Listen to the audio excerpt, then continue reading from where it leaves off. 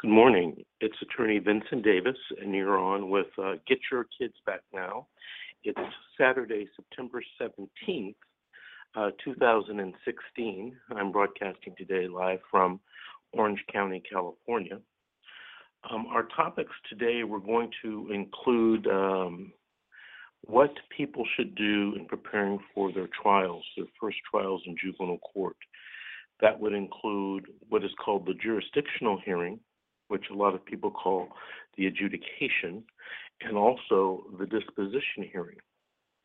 We're also going to be talking about, in my opinion, a historic case that's going on right now in downtown Los Angeles, where a mother whose child was taken away from her by DCFS is suing the County of Los Angeles and the children's social workers for many, many different things, including constitutional violations and deception.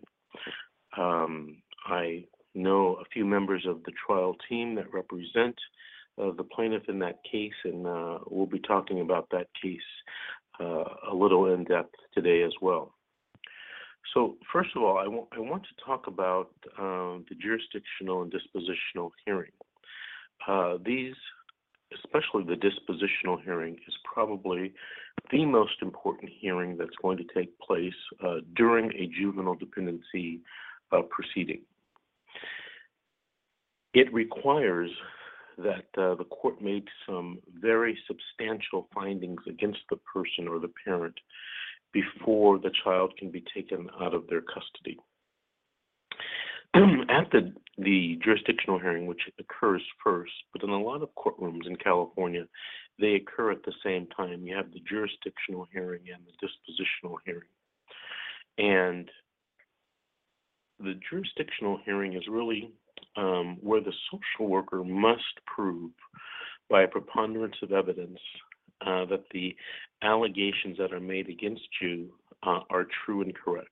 At the dispositional hearing, which is covered by a completely different statute, the social worker must prove, and I'm always surprised about how many people don't realize what I'm about to say, but the social worker must prove by clear and convincing evidence, which is a very high burden in California, that you are a substantial danger. Not risk, but danger, and not just danger. It has to be substantial danger. In my opinion, there are very few people that fall in that category, but a lot of people routinely lose their children under this statute, and the children are suitably placed out of their custody for at least the next 6 months. And in a lot of instances, children are not returned to parents for various reasons. Before you go into your jurisdictional and dispositional hearing, it's my recommendation that you have a conversation with your attorney, sort of a strategy session before the court date. Some of the things that you and your attorney should be talking about are the witnesses and the documentary evidence that you're going to produce during the trial. So, for example, there may be allegations against you in the report and statements about you in the report that may not be true. Well, unless you bring some type of evidence to counter that report by the social worker, by definition, you have to lose because the social worker has put in more evidence before the judge into the courtroom, and the social worker will necessarily win. So if you don't get on the stand and testify, and if you don't get on the stand and testify, you may be not winning that particular part of or phase of the case. I recently read an unpublished decision in California. It had to do with the usage of drugs and testing positive by a parent. And it's unpublished, so it's not able to be used by parents and by their attorneys in court, citing it as authority. However, that case did cite several published cases um, that can be cited. And the analysis was basically in a drug case, if you test positive for drugs, that does not mean that you automatically lose the jurisdictional hearing. There are several things that the social worker must prove um, in order to win the jurisdictional hearing against you. One of the things that the social worker must prove that your drug usage may, in fact, um, interfere with your ability to parent and care for your child, and it exactly poses a risk. Um, and in a lot of cases that I come across, that's not necessarily true, even if the person, tested positive. In a lot of cases, people test positive because of prescription medication that they are taking that was prescribed by a doctor or accidentally prescribed by a doctor. I'm involved in one case right now where I have the client's prescription, and if she took that prescription during her pregnancy, she would test positive for opiate. The social worker's report said that she interviewed the doctor, and he said that he would never prescribe such a medication to a pregnant woman. And I mean, if it wasn't such a tragic situation, it would almost be funny because, I have the prescription allegedly assigned by him, and I have the prescription from the pharmacy, the bottle. So unless that the doctor is brought in and put up on the stand under oath, where the judge will probably believe his statement in the social worker's jurisdictional slash dispositional report. So you want to get your witnesses lined up. You want to probably talk about some strategy to cross-examine hostile witnesses or witnesses who have made statements or allegedly made statements against you. The other thing that you want to do is you want to talk to the attorney about the dispositional phase, because it has been said by our Supreme Court that this particular hearing is what makes this whole entire system constitutional. And it's because the social worker can't, even if you lose the jurisdictional hearing, the social worker can't take your children away from you unless the social worker proves by clear and convincing evidence that you're a substantial danger to the child, and this is the important part a lot of people leave out, and there are no less restrictive alternatives. Now, with respect to the clear and convincing evidence, what I like to do is, if possible, I like to subpoena in my clients' uh, counselors and parenting instructors and that type of thing to show that my client is not a substantial danger to this child. Perhaps if in a case involving drugs or suspicions of drugs, the client has been testing for a month or two, and he or she is testing clean. You want to get those test results in. The other thing that I like to do is I like to put the social worker, the dependency investigator, and sometimes the services worker on the stand and ask them just point blank, is my client a danger, a substantial danger to each child? And I don't do it, I try not to do it as a group if there's more than one child. I do it per child. And sometimes I get the surprising answer, such like, no, your client's not a danger. Um, she's a risk, but that's not the test. So it is a question for the judge to determine, but it's always nice to have testimony from the social worker saying your client's not a danger to the child. If the social worker does say that your client is a danger to the child, I then try to drill down with the social worker, and I ask her to name all of the reasons why that my client is a danger. Now that's a very important part of the cross-examination, because a lot of times the social worker looks at me, with a blank stare, doesn't know what to say, or doesn't have, or realizes what she has been saying is not, very persuasive, and she had no idea that she'd be challenged on on this particular topic. And sometimes I've even asked the social worker, I've given them a pen and a piece of paper to write down all the reasons. And of course, sometimes it's very difficult to do while you're on the witness stand. So instead of getting, 20 reasons, they maybe give me one, two, or three reasons. And then I try to drill down on each of those reasons and ask them for the evidence or the facts that they have to support that reason. You'd be surprised. A lot of times, social workers will tell you on the witness stand, "Well, that's just what I feel. I don't really have any evidence." And of course, that makes for a good record if you're the parent, because it's going to be difficult for the judge to make a finding to suitably place the child or the children out of your care. So it's important that you also speak to your attorney about what documentary evidence you're going to present. Documentary evidence includes, documents with typewritten information on it. It includes pictures. It includes DVDs, videos. I'm involved in a case right now where we're getting the DVDs, the videos cut, edited so they can go all on one DVD, and we're going to play that DVD in court to show some type of evidence to hopefully it's persuasive to the judge. Somebody once told me, asked me, "Well, do you know who Rodney King is?" And I thought about it, and I said, "Yes, I know who Rodney King is." And they said, "Well, the only reason why you know who Rodney King is because somebody made a videotape of Rodney King getting the beat down by the police." And I don't know if it was the Highway Patrol or just the police, the LAPD, in that famous case where he was an African American man stopped by the police and then apparently beaten. Although I think Mr. King won a substantial amount of award for his civil rights violations, and although the police officers were found not guilty in the state court, I think some of them were prosecuted under federal law and did receive jail time.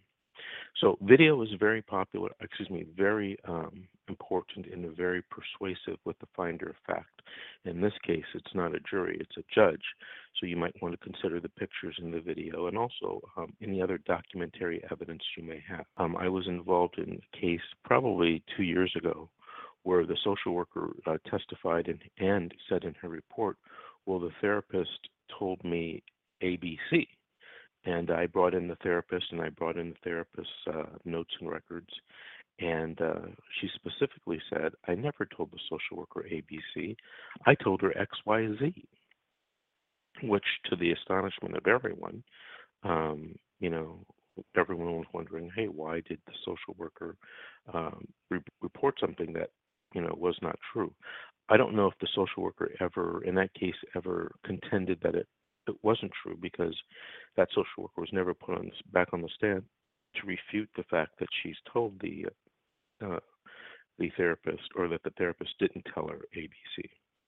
So these are important questions that you should be having with your lawyer before the court hearing, and you should, try to strategize a plan before you have the trial, and try to figure out what your ultimate goal is in the case.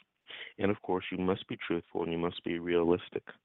So before you have that conversation with the attorney, make sure that you are clear about your goals and the reality of your situation. Sometimes I get clients who hire me and they think that, I'm a magician, and I'm not a magician. I'm just a lawyer, and I can only work with the facts that I have. So I can't make things disappear or change reality. So before you have that conversation with your attorney, you should come to the realization about the allegations that are being made and talk to yourself about whether they're really true or not true. The next thing I want to talk about this morning is what I believe is a historic civil rights case that's going on in the Los Angeles Superior Court in downtown Los Angeles, 111 North Hill Street. Department, I believe it's Department 89, Judge William McLaughlin presiding. This is a case where a woman by the name of Lena Duval, is suing the county of Los Angeles and some social workers, I think 4 or 5 social workers for violating her, among other things, for violating her civil rights. And the case has been going on, I think, about 5 years. This past week, I was there a few of the days and watched a very long jury selection process, much longer than you get usually in federal court. But I found out yesterday that the jury has been selected. The lead trial attorney is a gentleman from San Diego. His name is Sean McMillan. He's had a great deal of success suing social workers in the past, and he has amassed a incredible trial team of attorneys and a very well-known and very good trial consultant, in my opinion, by the name of Daniel Ambrose. And they are getting ready to do battle with the County of Los Angeles, who is also represented by a very fine, tough defense firm out of Pasadena, and the head trial attorney there, I think his last name is Gutierrez, and they represent the County of Los Angeles in a lot of cases against the where people sue social workers. And they have picked the jury, and I guess at 9 o'clock on Monday, they start the opening statement. I'm going to be trying to rearrange my schedule so that I can go down and watch the opening statement by these two fine attorneys. I think Ms. Duvall and her attorneys have a very strong case against the county and the social workers, and we'll see what justice will be done. It's scheduled, I was told, for 5 or 6 weeks of trial. The plaintiffs had about 79 witnesses on their witness list, so it's going to be a long trial. The Department 89 is a long cause, what they call a long cause courtroom, and so there's no. Everybody knows that it's going to be a long, involved case. I think that it's historical because in the past, among attorneys who do this, a lot of attorneys don't like to take cases to sue the social worker unless the child was returned to the parent. And in this particular case, Ms. Duvall never got her child back. The case closed. And even in family law, the family law judge is sticking with what the juvenile judge stuck with. And in this trial, it's to show that mistakes were made, untruths were told in the juvenile dependency court, which caused Ms. Duvall to lose her child to the custody of the father. And apparently she and the father don't get along at all. So it's going to be a very important case because I think if Mr. McMillan and Ms. Duvall prevail on this type of case, I think it's going to give the courage to a lot of lawyers, including myself, to take cases where people never got their child back, but to try to prove deception and fraud by the county and the social workers in a later civil suit that caused the parent to lose the child basically on a permanent basis. So if anyone wants to see some very fine attorneys on both sides start this battle, this epic battle, this historical battle, it's Department 89 of the Los Angeles Superior Court. It's on the 5th floor, 111 North Hill Street. It starts Monday at 9 a.m. If you happen to see me there, I am trying to be there at 9 a.m. to watch this. Please come up and say hello, introduce yourself. I'm always happy to meet people who listen to our show. I'm going to take our first call. I'm getting real backed up on the board here. Our first call is from area code 562, ending in 48. Good morning. You're on with Attorney Vincent Davis. Hello, How are is you? Daniel. I'm doing well, thank you. Daniel, good. Did you have a question or a story to share? Well, a little bit of a story. My daughter was taken from me at the hospital. Social worker came and had allegations that I smoked marijuana every day, I did drugs, I did alcohol. all these things that she bombarded me with. And I'm just sitting there thinking to myself, no, no, no. In the beginning, I told her I can't really talk to you unless I have an attorney here representing me. And she had explained to me, you're not in any trouble. If we don't talk, I'll have to call the police. Your child will be taken from you. And so I tried to cooperate without divulging too much information. But everything that she came at me with, which was a lie, I told her no, no, no. And so she had her opinion already made up, and they took my child from me. I was devastated. And, I knew I should have had an attorney right then and there, but she made out trying to be friendly, like, we're not going to take your child. I just need you to answer some questions. So, that ended up being over a 2-year battle, which you know yourself. You helped me with it, and I thank you and your team for helping out. But they did get their wires crossed up, and through the court process, wires were crossed. My original attorney agreed for me to do a 7:30 evaluation, and it was through somebody with the courts, a forensic psychologist, and I went ahead and did that. It took months for her to get that back to the court, so I got back to the court with my report and sit down with this man and sit down with the courts, and he's saying, your name's Robert Johnson? My attorney's telling me that. And I said, no, my name's Daniel. What do you mean, Robert Johnson? He goes, well, it says right here in this forensic report, your name's Robert Johnson. The court's got my paperwork mixed up with somebody else. And that's the kind of stuff that I went through the whole process. People mixed up letters, different reports and things of the situation, and then all in a negative way. And then, I just kept fighting and got it all straightened out. But in the other court, they would have thrown the thing out from the mistakes that they made. This court, they just continue it, and I got it all straightened out. But again, it took over 2 years, and you went in there one day and turned it all around. I really appreciate that. But people really have to be cautious. You got to be careful. Your words. You really have to stop and think and choose your words wisely. You may say something, but they are interpreted in a different way. Just like when I was taking the 7:30 evaluation, it's a 5.5-hour test. The lady kept checking on me, are you okay? Are you okay? And I said, yeah.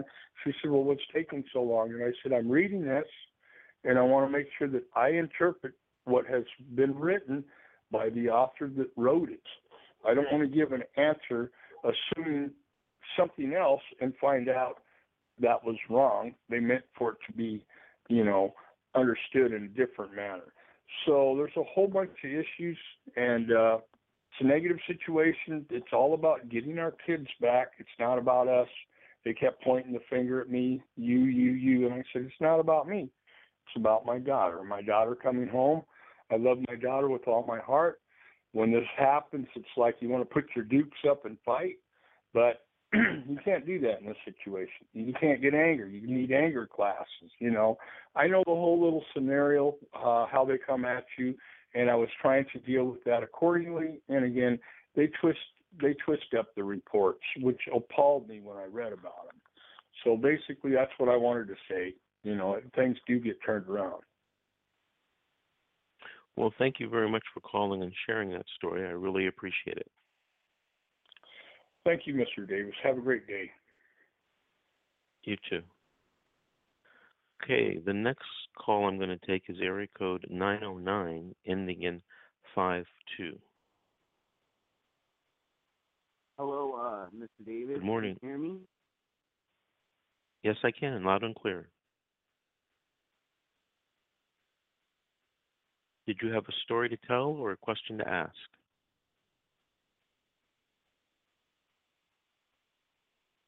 Hello?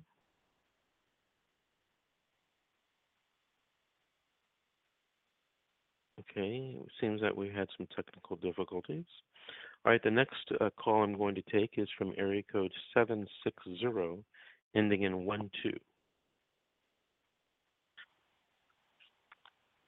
Good morning. You're on with Vincent Davis. How you doing, Mr. Davis? Hi,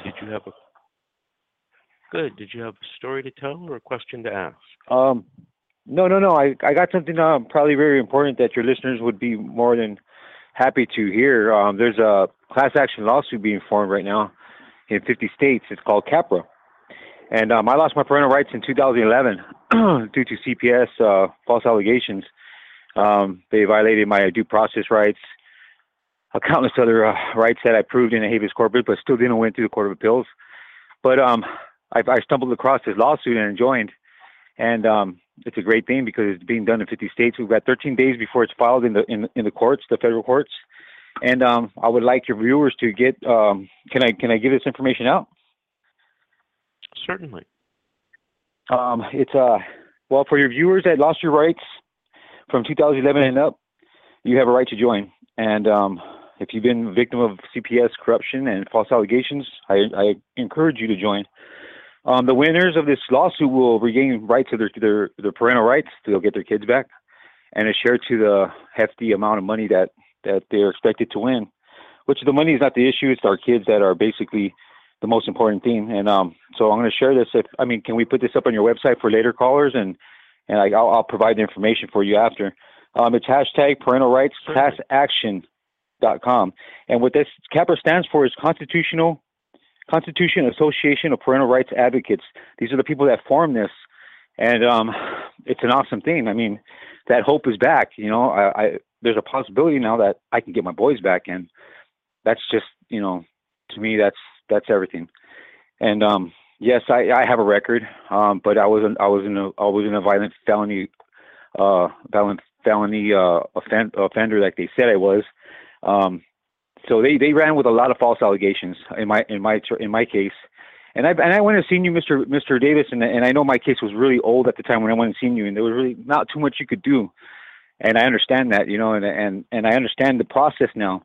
I became after this happened, I got so much into the juvenile dependency courts and the laws and the welfare institution codes that I learned a lot, and I seen where it went wrong, and I seen where a good lawyer would have came in and turned it around for me. You know, I was using a court-appointed attorney who basically, right there, ineffective assistance of counsel. I mean, he didn't do really nothing, but, you know, let them do what they did. And I understand, too, he's only a lawyer. He can only do so much, but there was a lot of information that I learned later that he could have used that would have got a grip in that case and would have turned it around, because I could have proved false allegations on CPS part. I could have proved all just all the wrongdoing by the courts itself by not following the Constitution or our rights. And so this is a great thing. I will definitely give the information out. You're going to need a members code to join. Feel free to use mine. It'll be up on Mr. Davis's website. Everybody join. The bigger it is, the more impact we're going to have. We're going to change CPS, and we're going to change the juvenile dependency courts and the way they do things. Well, thank you for that information. Give us the website one more time. It is HTTP. I believe that's the hashtag symbol or something. Parental Rights Class Action. ParentalRightsClassAction.com. And you will need a members code. Huh? Excuse me? Who are the attorneys that are handling? Who are the attorneys representing? It's they're an organization called. They have attorneys on there too. Constitution Association of Parental Rights Advocates. And just go onto that website, and there'll be a join link. And the join link will basically, you give them your name, case number, everything has to be right. Make sure you follow those. If you have to re-register again to get it right, do it. I did it 3 times because I had to go back and read, and there were some little things that I missed. But they encourage you. We have 13 days before it's filed. You could also, on that day, we're gonna blow a lot of noise in the airwaves, on the web. And we're encouraged to find more members. We're encouraged to let everybody know in America what's going on with our juvenile dependency courts and with our CPS, whose primary job was to protect our kids, not take them and steal them and put them up for sale. That's what it seems like. That's what they did to me, and it's horrifying that my boys were taken like that off of something that could have been. The mother just put them in danger. She was barely under the influence of alcohol, didn't have my son restraint, and basically didn't really want to stop. So it was a slow speed evasion until she got to her sister's house, which was 2 blocks away. Cops stopped her, and right there was a child endangerment, enough cause for CPS to step in, and removed my kids and my son, my other little son who was at home with his grandmother. They took them both. I mean, and it's that's what's going on right now. Well, why didn't you get the children? At the time, I was incarcerated for a nonviolent offense, and there's no way just because you're incarcerated that I should lose my parental rights, but I did. And then how I did that was because I have an old case which was a GBI that was dismissed, but the social workers went into my file and seen that there was a GBI there. They didn't bother to say it was dismissed, and then right there they filed, I guess in Welfare Institution Codes, you could lose your rights if you're a 667B felony, violent felony offender, and that was the case with me. I proved later that that was not true by showing them all my records, showing them the dismissal of that, and I still didn't get my rights back. It was already like in the process. It was already, the ball was rolling, and there was no way to stop it. I don't even think a really good lawyer at that time probably would have done something, because the way the courts were doing it was did not want to hear anything I had to say. When I went in there, they just basically let me speak for a little bit, and it was like they went through one ear and out the other. I couldn't believe it, And I didn't fully understand why they were taking my rights at the time. Yeah. Hold on a second. Where was Sure. your case? What county? San Bernardino, Victorville. Well, San Bernardino Juvenile Dependency Courts on Gilbert Street. And when did you lose your parental rights? June 6, 2013. Yeah. Because, the way the law is, and this is my opinion, but if you're in custody and you can make a plan for your children while you are in jail with a friend or relative, it's my opinion they can't take the child away from you. Did anybody? And I did that. Did anybody ask you if you could do that? Yeah, no, I did do that. I had my mom who's up in age, has a disability, but was able, to temporarily have guardianship, and what they were pushing for adoption. The first plan for action was adoption, which was totally wrong. I mean, they should have went with the long-term guardianship, gave me at least, because I was due to get out very soon. My time length was just right over their services offered. I think about a month or two. And I couldn't believe it because the court didn't have the power of discretion to say, okay, well, Mr. Moreno's going to be getting out on this date. Let's give mother or grandmother long-term guardianship until the father gets out, and then give him a plan, to do. And I would have done whatever they wanted. I would have did any amount of program time, any classes, whatever. They set the bar, I would have met it. But they didn't even give me that, and it was just heartbreaking because, and to this day, I mean, when I got out, I did all these programs. I got myself into a program, which they didn't even ask me to, but I did it anyway. I went to the CPS over there in Victorville and showed them all these certificates I did, and please give me a chance to get my kids back. We can't do it. Your rights have been lost. There's nothing we can do, Mr. Moreno. They kept pushing me away. They kept closing the door. And, it's funny because I kept calling, and one of the supervisors said, you know what, Mr. Moreno, after all these years, I've never seen anybody so persistent, and kept calling. And I'm going to have to tell you again, there's nothing we can do, and it was just like, I couldn't let them go. I just can't let them go. And that's, yeah. And the fight's on, I will not let them go. I will not stop fighting until I get them back. Yeah. How old were the children when they were taken away from you and the mother?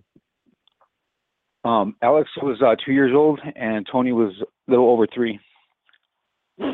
So there's a 6 month with children under 3 that you have to have a 6 month gap to regain your kids. Over 3, then it's a lot long. It's it's upper in the time given to you. Mine was 3 years old.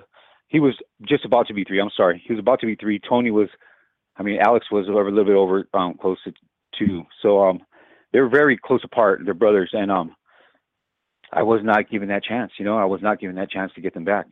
And because of the false allegation, and they ran with that. And what's funny is because I didn't know what was going on. My lawyer did not know what was going on. He couldn't even tell me that because you know what? He didn't even read the file. It wasn't until I lost the case that when the lawyer sent me back all my records from the case, that I started reading through them, that I was horrified of what was going on without me even really knowing. And that's when I started my fight right there. I was in the prison law library every day, almost spending hours upon hours going through the welfare institution codes and taking notes. And I filed I did my own brief. I filed up to 6 appeals for me and the mother. The appeal lawyers were shocked to find out that it was me that did my own brief. They thought it was a lawyer. And I did my own habeas corpus. I filed a writ. Everything was denied, and it was because I showed the Court of Appeals all the false and I heard this right now on the radio. If I would have went in there with false allegations, the courts would have found out. They would have threw it out and basically probably had me in contempt or something. But yet they allowed the CPS to go in and do what they want, and that's what happened with me. My hope has never been gone. I for some reason I feel in me that my boys are going to come back. I always knew that, and they will. Yeah. Well, sir, good luck with that class action lawsuit. Definitely, things need to be changed, and perhaps this will be the start. And hopefully, your children will be returned one day to you. Thank you for your call. Oh, they will. No problem. And I'll make sure that I leave. Okay, so the next call that I'm going to take is from area code 760, ending in 86. Ending in 86. Good morning. Good morning. How are you? I'm okay. How are you, Mr. Davis? Good. Did you have a story to share with us or a question to ask? A story. Well, go ahead. A few years ago, I had 2 older children that were taken and adopted out. Just last month, they recently took my youngest, not because of anything I did, but because of other people that lived in the home, and they had domestic violence. They said, provide a safe home for my daughter. And that was their grounds to take her. Now they know about my past and my other 2 being adopted out, and now they just want to go and adopt this one out without even trying to reunify me with her. Have you had your trial yet? No. Okay. So the thing that are you still living with in the same place? No, they were kicked out, and I also have a restraining order against them. Okay, well, you have a very strong basis, in my opinion, to win your trial, and if not your trial, your disposition hearing. So they will hopefully never get to the point of adopting your children out. And it's important that you do have the trial, both the jurisdictional hearing and the dispositional hearing, to fight to get your child back. Is your child placed with relatives? No. Okay, are there relatives or close family friends who could take the child? And by relatives, I mean a person who is related by marriage or by blood. And, sometimes we have very close family friends who can also be considered to take care of the child. Has the social worker placed or even investigated placement of the child with such people? Yes, they automatically denied them. Well, how many did the social worker investigate? Or did they just deny without investigation? I believe they denied without investigation. One of them only lives 4 houses down from me, so I believe that was her reason for denying them. That's not a basis for denying. Do you have that in writing? Or an email? No. Well, that's something that's asked to be addressed immediately, especially if they're trying to adopt the child out. So one of the things that you want to do is you want to focus on your trials, and you want to focus on getting the child with a relative in case, that's your plan B. Yes, that's Okay? my plan, is to get her placed out of foster care with family or friends. And based upon what the facts that you've told me, it doesn't seem, in my opinion, that they can even take jurisdiction over the case. And even if they did take jurisdiction over the case, it doesn't seem that you could lose a dispositional hearing where the child couldn't be placed back with you. Remember, they have to prove by clear and convincing evidence that you are a substantial danger to the child, not risk, that you're a substantial danger to the child. And they also have to prove that there are no less restrictive alternatives. And, are you in San Bernardino County? Yes. Yeah. Most counties, including San Bernardino, have many, many services that they can give parents if they want. The key is going to be subpoenaing those witnesses to court and showing that there's a lot less restrictive alternatives than to place the child in foster care and up for adoption, even though that's what they're trying to do before they even win the case against you. So what I want you to do is I want you to give your... Go ahead, they're trying to what? They're trying to say that I'm still unfit parent, even though I've completed a bunch of classes and got my GED ever since my other two were adopted out. And they're trying to tell me that those are meaningless. Well, make sure you make copies of all your certificates and your progress letters for any classes that you have participated in, and give those to your attorney so that he or she can use them in the trial in trying to win the jurisdictional and dispositional hearing. Okay? Yes, I have.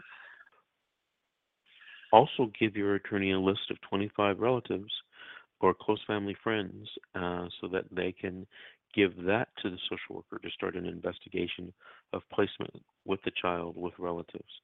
Under Section Welfare and Institutions Code, Section 309, the social worker is supposed to investigate and place children with appropriate friends or relatives. Yes, we're working on that right now for you. Okay, well, very good. Thank Good luck you, Mr. with your case, ma'am. If you have any questions, give me a call. You have a great day. Thank you. Bye-bye. I want to tell the listeners that it's very important that Section 309 of the Welfare and Institutions Code. Everyone that has access to the internet, type in California. You can just type in California WIC 309. We want to make sure that everyone reads that and that everyone understands what the social worker is supposed to be doing in order to place the children, if they're out of your care, with friendly relatives. So what I do in a lot of my cases, I ask my clients to make a list of 25 names, addresses, telephone numbers, emails if they have it, of relatives or close family friends. And by the way, that list, those people do not, I repeat, do not have to live in your county. They don't even have to live in California. They can live, for example, if you have a case in LA, they could live in Riverside. They could live in San Francisco. They could live in Shasta County. They could live in Arizona, New York, Las Vegas, they could live in Mexico, Canada. They could live in Europe, There is a federal treaty, the Hague Convention, and part of that treaty is just for the placement of children in foster care so that they can be placed with relatives outside the county where your case is. Now, warning, this is a big warning. Social workers don't like to do that. And they use the excuse, well, we want the kids to stay here for reunification with the parents. And if both parents agree that the child should be shipped out to a relative in another state or country, there's no reason for the case to remain here. But in my opinion, social workers try to tell you the case cannot be shipped out to another county or state or country because the money, the federal money for this this placement goes to or follows the children. So if you're in LA County and you want the child to go to, for example, New York, the money follows the child. And it's my opinion that one of the biggest betrayals in the system is that a lot of things are done because of money, not because of trying to protect children and keep families together. Although that's the bill of goods that we're sold, that's what they're trying to do. So let me take the next call. It's area code 562 ending in 38. Good morning. You're on with Attorney Vincent Davis. Hello? Hello. Hello? Hi. Hi. Did you have a story to tell or a question to ask? A question to ask. I had a case. I had a case because Thursday it just closed after 6 years. And my question is about the civil part of it. It's like my rights being violated originally in the beginning of the case. Well, throughout the case too. In the beginning, my son was taken from me December 24th, 2010, and placed with his father. And they said it was because my parents were too old to care for him because I had left him with my parents, apparently. And I had custody of my son. I was going through a divorce, and in the paperwork for the divorce, it states there that that I have custody, but it hadn't gone through the court. It wasn't stamped by the court, so the social worker said that the paperwork was no good because I was trying to find out why they took my son and trying to get him back. And they said the paperwork was no good, so they did one of those TDM meetings to find out what we were going to do. I walked out of that because the social worker just didn't want to say anything really on my behalf. There was just a lot of violations that I believe that were made. False allegations. I had tried to get my son back. I went to Superior Court and filed an emergency order to show cause, ex parte order, something like that. And the judge had signed it to get my son returned to me forthwith. I went to go get my son from where he was staying with his father, and the social worker totally ignored the court order signed by a judge because she said the paperwork wasn't real, so I went back and filed that paperwork, and he gave me the okay to go ahead and get my son. And she totally ignored that order, and there was no case yet in court. Not until that day she notified me that I had to be in court because they were going to detain my son. And so anyways, we went to court. They wound up taking him from his father, and then they placed him in foster care.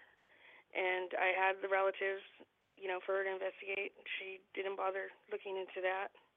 And I went through the programs, completed them all, and they were going to adopt him out.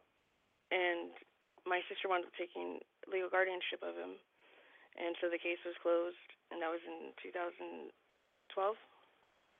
And then I went back.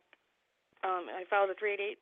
In between, I had filed 6 times the 388s, and they were denied.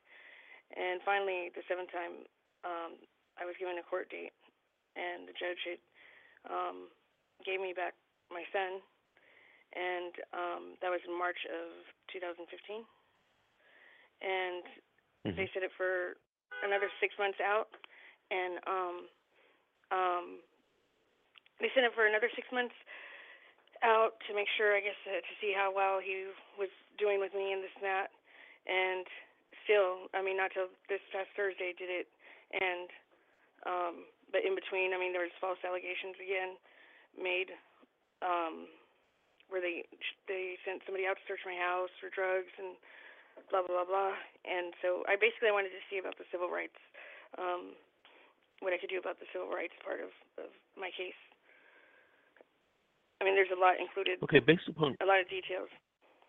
Little you've told me, it sounds like you might have a case. I mean, if you'd like me to evaluate it, you and I would have to sit down and talk with me and one of my associates, an attorney by the name of Daniel Sharp, who works with me, and we evaluate these cases, whether you have a civil rights case and whether we can pursue it or not. There is something that's important that you should consider.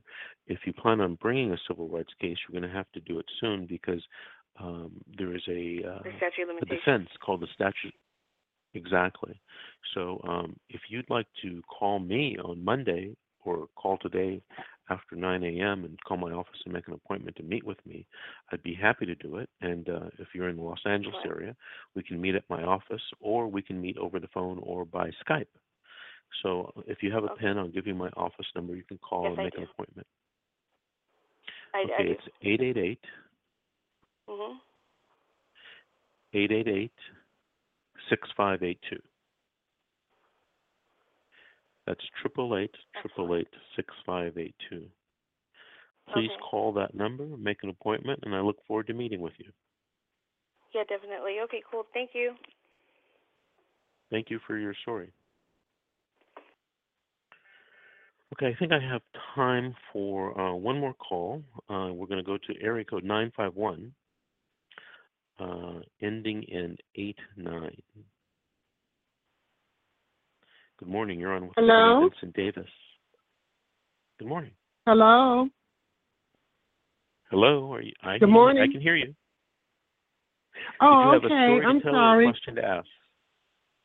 I have a question to ask.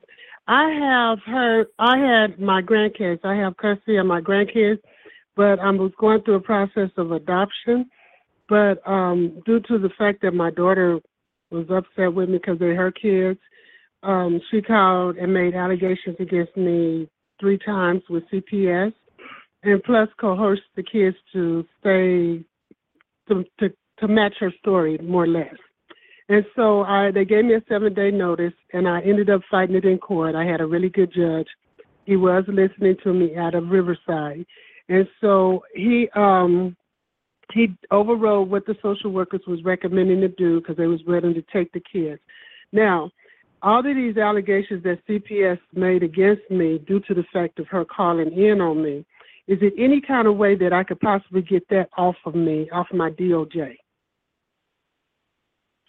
Well, if the allegations were found not true by the judge, it should be removed automatically. They were inconclusive. They were inconclusive, and the judge overrode their matter as far as taking the kids from me at this moment. Okay, so you should not be listed on what's called the Child Abuse Index. You should be, that's maintained by the Department of Justice, and you should you can contact them to see if you are still listed, and if you are, you have a right to have a hearing to get that removed. Okay, so I have the right to get a hearing. So now how do I go about, so I call the Department of Justice because the judge overrode with the allegations. So that means I call Sacramento, call the Department of Justice, and they should be able to remove that or hearing for it to remove. Is that back with CPS again or what? What steps do I take? Well, you have to contact to find out if you're on the list, first of all. Do you believe you're on the list? You do? I think they probably did. They said, because they keep telling me that there's no way it could be taken off, that I would have to sit it out for 10 years, and but it never goes away. No. So is that true? No, that's false.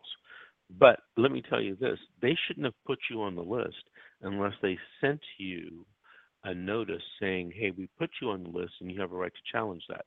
within 30 days. Did you ever get that type of list? No, I didn't. Okay. And I called them, and I made what I did. When I found out it was inconclusive, I instantly called CPS and asked them about it, and they said that it never goes away. Okay. What did they confirm though that you're on it? To me, I feel like they have, because they told me that it never goes away. So I must be on it if they're saying that it never goes away. That's why I'm trying to. That may be true, not necessarily, but you can call and find out and make sure that you are not on it. And if you are on it, please contact me, because in the past, people have been wrongfully put on that list, have sued the counties and the social workers for substantial amounts of money, as well as to force them to take you off the list. You can call the Department of Justice, and if you have any problems, give me a call back at my office. Make an appointment to talk to me, either in person, on the phone, or Skype. Skype is free, and if you're ready, I can give you that telephone number. Okay, hold on, because I wanna make sure I get this off of me, because I don't want this affecting me in any way in the future for anything, especially if I didn't have anything to do with it. And then I had altogether they had 6 allegations against me, but 2 was unfounded and 5. They had 5 of them, and 2 was unfounded, and then 3 was founded. And so, because my grandson, he had a teacher, and she didn't want any black kids in her classroom, so her way of doing that was calling CPS. And so for some unknown reason, which I felt like she coerced him into doing it, was he sat there and said, I hit him in the face with a mop. I said, I hit him in the face with a mop? I said, no, I haven't. And I noticed one day that and the reason I feel like the teacher coerced him into saying it, because she had tried to make allegations, because I couldn't make it from one school to the other school in time enough. I only had like a 15-minute window, and one school was on one side of the town and the other school was on the other side of the town. So I couldn't make it there because they were doing constructions on the railroad, plus they were doing constructions on the street. And I explained that to the school, but they didn't take that under no kind of consideration. That was the first one, but they found that one unfounded. Then she goes back, because I wasn't speaking to her. She goes back and she makes, one day I was kissing him before I left. I kissed him on his forehead, and I wore a dark lipstick. And so she said, oh, Xavier, what is that? Is that somebody hit you upside your head, or what? What happened? And I looked at her. I said, didn't you just see me kiss him? Why are you asking that? You just see me kiss him. So that was a comment that she shouldn't have never made. Well, take down this phone number, because we're running out of time, and you and I need to talk. You may have a substantial lawsuit against the social worker and the teacher. So it's yes, they both. 888. So what's the number? 888. 888-6582. 888-6582. 6582. Okay, wait. 888-6582. Is it 951 what? No. It's 88. Oh no, I keep going in and out with you. 6582. 888-6582. 888-6582. Oh, 888 and 888 again, 6582. Yes, ma'am. Did I get it right? It's 888-888-6582. Yes, ma'am. Am I correct? Okay, thank you so much, Mr. Davis, and I will be giving you a call. I will call DOJ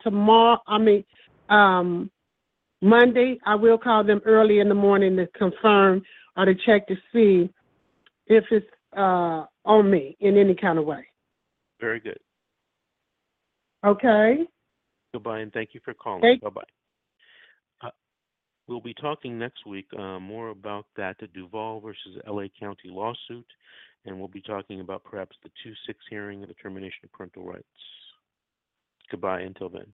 Lucky Land Casino, asking people, what's the weirdest place you've gotten lucky? Lucky? In line at the deli, I guess? Aha, in my dentist's office.